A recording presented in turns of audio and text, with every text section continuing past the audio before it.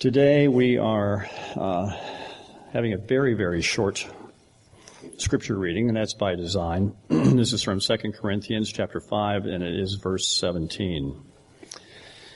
Therefore, if anyone is in Christ, he is a new creation. The old has passed away. Behold, the new has come. This passage was chosen deliberately to be short, to give time for testimonies this morning, and to tie into the fact that we believe that knowing Jesus changes everything. So we would invite those of you who have had a life-changing experience to give us a testimony. Or if there's some passage from the Bible that is particularly important to you, that the Lord's impressed upon you, we'd love to have it shared. Or if there's something else that you think would encourage the folks around you, we'd love for you to come on up. Now, the fact that knowing Jesus changes everything doesn't mean that we have time to hear everything today. We have about 20 or 25 minutes. So we'd ask you, when you do come up, to be brief, to be mindful of the people behind you. That it's hard. I know it's very hard to put everything into context in a couple of minutes, but please do your best. Please be accurate. The simple truth is usually the most effective, and above all, be Christ-centered. This is intended to encourage the saints around you, encourage folks who might or might not have seen God moving in their own lives, to know that God does move in other lives and can move in their lives. It's just a matter of being patient and being faithful and persevering. Remember, if you do come up to share, this is an act of love for your fellows in this church, and it's an act of obedience to God to share your love, to share your experience, share your hope, and your experiences with other people. So with that, I will turn it over to whomever might want to come up and start things off. I will step slowly away.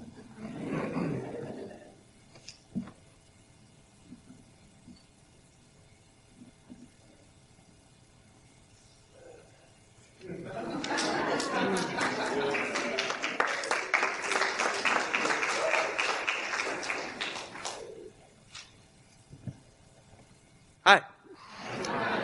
If you told me when I was 15 or maybe even a year ago that I was going to be standing in front of a church and sharing a testimony, I would probably be like, no. No, it's not going to happen. But it was put upon my heart after some inquiries, and I prayed about it, and I figured I would.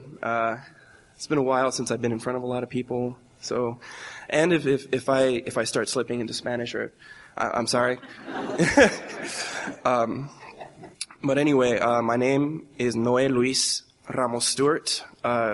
Technically, though my full name now is Noé Luis Guillermo Ramos Stewart. I was born in Fajardo, Puerto Rico, in 1993, 24 years old. Growing up, I grew up in a Seventh-day Adventist church. My dad was very strict. He would basically, he would discipline me in very harsh ways, to the point of, hitting me with bats, or, there was one time in particular where he broke my hands with a hammer because I lied about something. I think it was about taking a candy or some kind of cookie. When I turned about 10 or 11, I kind of turned away from the church I was growing up in, and started to follow a life of crime. I was stealing food, I was mugging people, I was getting in all sorts of trouble. I joined a gang, started doing drugs, At around 15, I realized that if I kept doing that, I was going to die. I was probably going to die when I was 20. So I left my home in Puerto Rico. My dad, my parents were already divorced by this point. So I came to the United States, went to high school here, but the troubles didn't stop. I got more into drugs, opiates, more specifically painkillers, because I'd been in a lot of fights. I've been stabbed. Couple times. I've broken almost every single bone I could think of. I've even had concussions from 2x4s and the bats that my dad would swing at me, and I was lost. I was truly lost. The only reason why I was living was so I could please my mother, or, eventually because I'm now a single father. I got a daughter, and I was only still living just for her, just to make sure that she was okay. Until the year 2016. So I had recently reconnected with a friend of mine from Westfield High School, which some of you know as Joanne Fletcher. Very vibrant personality. I used to hang out with her back then, but back then I was still messing around with a lot of drugs. And it was through the ministry of New Hope that I had realized that all the years that I thought and turned away from God because I thought God was punishing me by keeping me alive, all my friends had died around me. Everybody that I cared about was dying. My cousins had died. My sister died a couple months ago. One of them anyway. But everybody that I knew or grew up with is died. And either with drugs or gang activities or random car accidents. But it was through this ministry that I had realized that God wasn't punishing me. God was trying to say something to me, that he has a plan for me, that this is the part where English comes hard for me, that he was trying to save me, that he was trying to have me know him truly. I knew about him when I was a kid, but I didn't actually know him. So I have a couple of Bible verses. The first one that helped me realize something, that once accepting Christ into my life, the old man is dead, and in me is a new man in Christ. Now, for those of you that were at the men's retreat, I secretly wrote a Bible passage on the whiteboard. If Dan is here, he looked it up with me, but and I showed it to him. But the Bible passage is Galatians 2:20, and let me look it up real quickly because my memory is bad. Galatians 2:20. There we go. And this verse helped me realize what it's like to have that old man die and be reborn. There we go. It's an NLT. My old self has been crucified with Christ. It is no longer I who live, but Christ who lives in me. So I live in this earthly body by trusting in the Son of God who loved me and gave himself for me. That Bible verse has become central and core to me.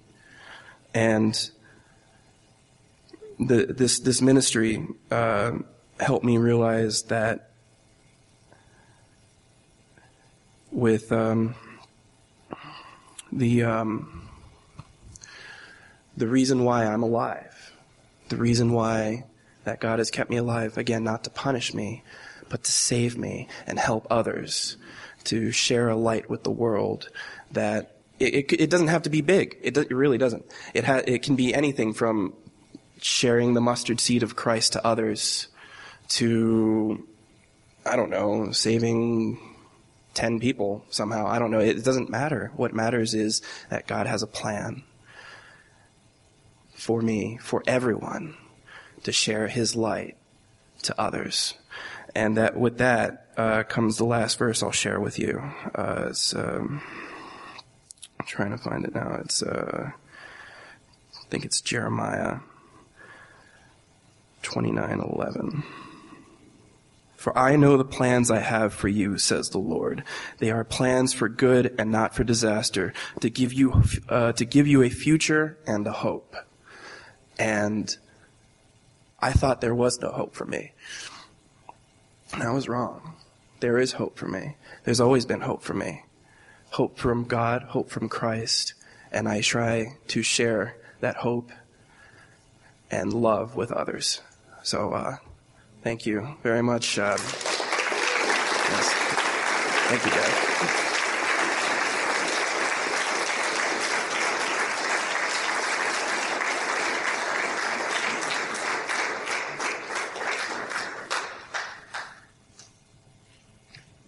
So if you had any doubt about knowing Jesus changes everything, I should put it to rest. Is there anyone else who would like to share this morning? Yeah, it's a hard act to follow.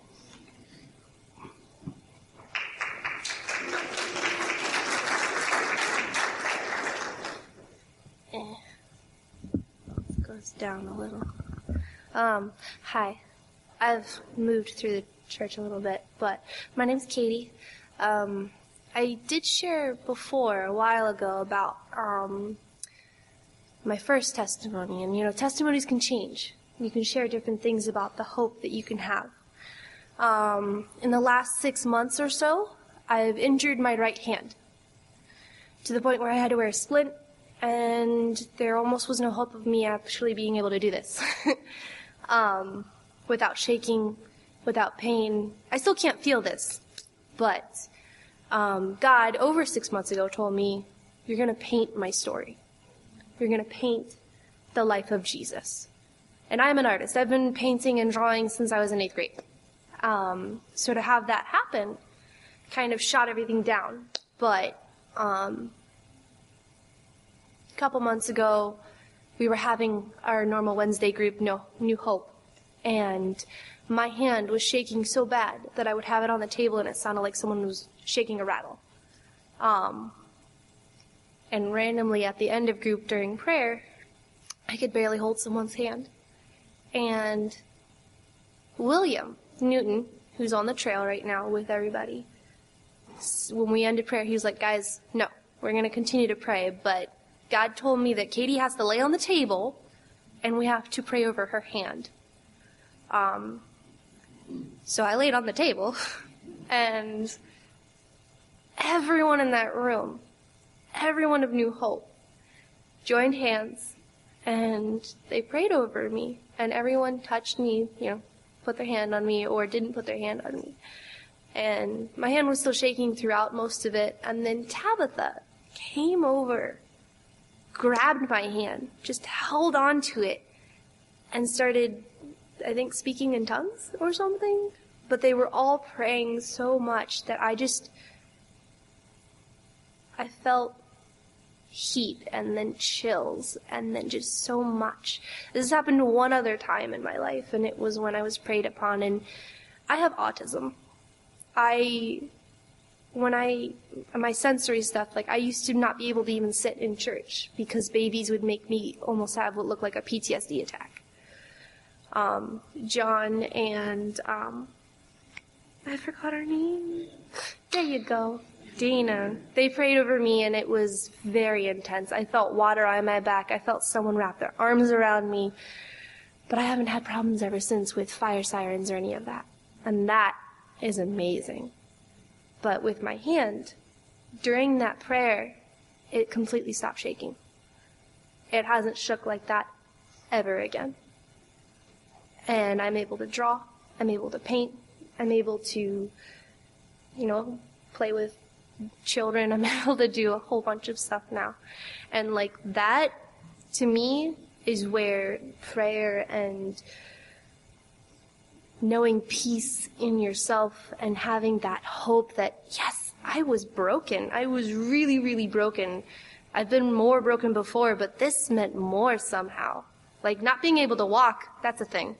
But not being able to paint his story, not being able to do what he asked me to do, that hit me harder. And a one single verse somehow echoed through me, but I was only able to have numbers. And William was like, I know exactly what verse that is. And it's Proverbs 3:16, I think. I'm going to remember this thing. And she has, I think it's wisdom in her right hand and something in her left hand. I don't remember what it is. I have to remember. It's like the future in her left hand and something like that. But it was convenient that that was the exact verse that I thought of when they were shaking, my hand was shaking. So I just wanted to share that because there's so much hope that you can have even when you think that you won't have the thing that God gives you. So, yay.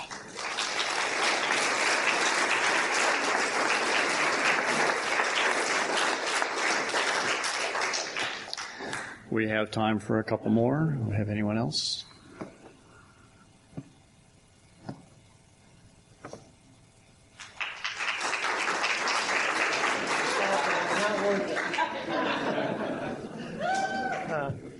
I'm at the other end of the spectrum.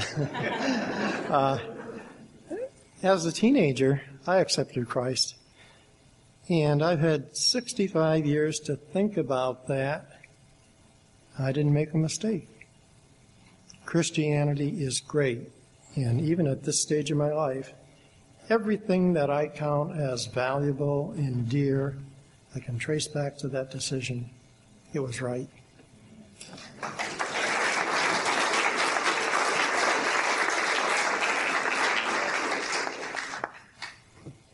We still have time for a couple more. Anyone else?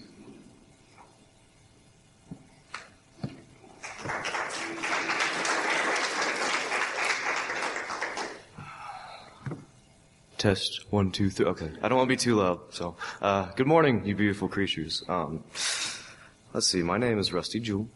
I'm not going to give you my whole life story because we'll be here until Tuesday. So, I just had something on my heart that I wanted to share.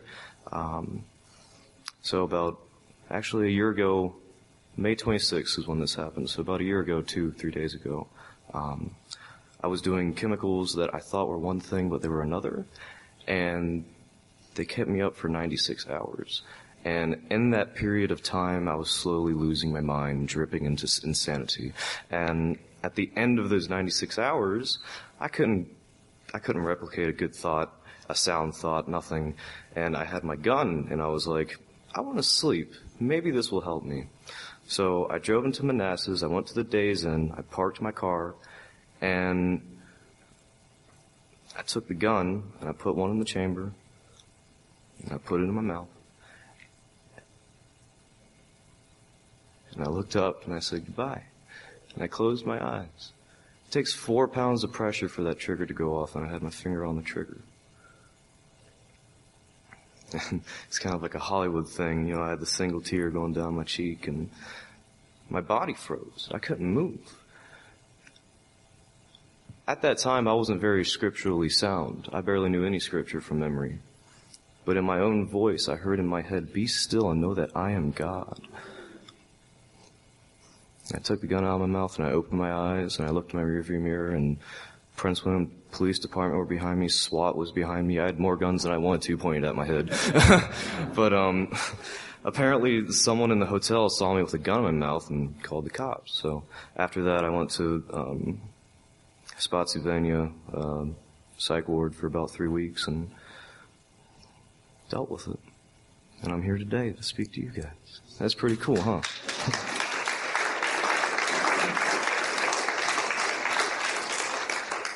But I appreciate you guys. Thanks for listening. God bless.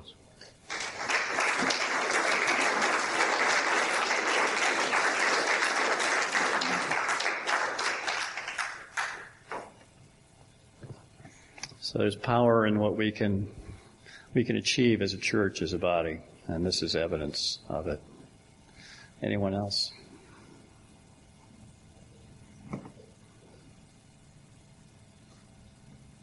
Well, then I'm going to inflict something on you. My name is Kevin, for those of you who don't know me, and there are lots of you who don't. Some of you know me well, but most of you don't. I'm pretty introverted. My wife would call me antisocial. She has in the past. But there was something that was on my heart this morning that I wanted to share. And just briefly, my background, I grew up in a nominally Christian family, and I had a very good, sound Christian education. But somewhere, maybe in kindergarten, I missed the lesson that was most valuable, would have been most valuable to me. And I grew up being very resentful at God because I didn't think that God was giving me what I deserved. And now I understand that was a very good thing, that he didn't give me what I deserved, and it's a good thing that I get what I don't deserve. But I went through literally 40 years of my life very angry at God. I never doubted his existence, I just thought he didn't care for me. And I went to a lot of very dark places as a result, looking for what I didn't know, looking to fill what we call a God-sized hole in ourselves. And I did some things that I'm not proud of. And as I said, I went to a lot of places that I wouldn't wish anybody else to go. And it is in itself a miracle that I'm alive today. There were lots of times when I could have easily been killed, been dead for a variety of reasons. But the Lord was steadfast. He was persistent. He wanted something from me. He wanted something for me. I didn't understand that. When I did finally accept Jesus as my Savior, it took a long time to go from my head to my heart, but it eventually did. I had just an incredible amount of support, and this is one of the ways that the Lord was watching out for me in all these years. He married me into a family that is about as strong as can possibly be spiritually. And that's what I needed. He got me into churches that were strong spiritually, and that's what I needed. I didn't know it, but I needed it. And at one point, a very, very wise woman almost took me by the ears and said, "Do you believe that God wants the best for you?" And I said, "Well, of course I do." And walked away, realizing that I didn't. And it was only until I started thinking about that God does want the best for me. Is that true? That I had to confront that. I'd never done it before in my life, which is why I'd gone to all those bad places, done all the things I wish I hadn't done, but there they are. And so I took a chance. I thought, okay, I'm going to just believe that God wants the best for me. And they say mood follows action, so in taking that action of believing, I really started to be convinced that God wanted the best for me. And once I realized that God did, in fact, want the best for me, that I had the biggest power in the universe watching out for me, I realized a number of things. I didn't have to be responsible for my own life. All that pressure was gone. That there was a right and wrong that I could very clearly see. And that God was going to take care of me so long as I did the things that I was supposed to do, and even if I didn't do the things I was supposed to do, because for 40 plus years I didn't do the things I was supposed to do, and he took care of me. And now that I am doing the things I should be doing, aligning my will to his, turning my life over to him, I can't even begin, and I won't begin to describe how different my life is now than it was before. I have a wonderful wife. I have a God gift of a wife, God gift of children. I have a daughter from what I call my practice marriage, who for many years I was alienated with, who now is very, very close to me. I have a grandchild who I might be able to see on a regular basis. And there's nothing wanting in my life. The things that used to be big deals, I don't even see anymore because the Lord is showing me how to deal with them. This can happen for you if you just remember that God is faithful. God is steadfast. He wants the best for you. He will provide the best for you. All you have to do is be willing to accept him. Be willing to change. Be willing to do the things he wants. That's it. So thank you. Thank you all for being here today. Going to close with music. Great. I'm going to ask for some assistance here. What, we have the usual change, or you want me to read the... No. You want to do that? Go ahead. Katie, I found your verse. I wanted to read it. Is that all right? You nailed the address of this verse. Proverbs 3:16. Let me start with 15. She is more precious than jewels, and nothing you desire can compare with her. Long life is in her right hand, and her left hand are riches and honor. Just wanted to read that to you. So, thank you for each of you that shared, truly. And it's an opportunity, as Kevin has expressed so beautifully, to recognize the hope in Christ. To recognize, as we've talked about for weeks now, that knowing Jesus truly does change everything. So I won't talk anymore because you've heard enough and it's been well said. But can I pray for us, and we'll spend some time in worship to close out. Let's pray. Father, we thank you that you love us perfectly. Lord, we thank you that even when we don't realize it, even when we don't at times care, you are loving us perfectly. You have created us for a purpose. Thank you that we were reminded of that this morning. Continue to remind each of us of that, that your love is perfect, your plan is perfect, and that you will never let us go. Thank you, Lord. You are good. In Jesus' name, amen.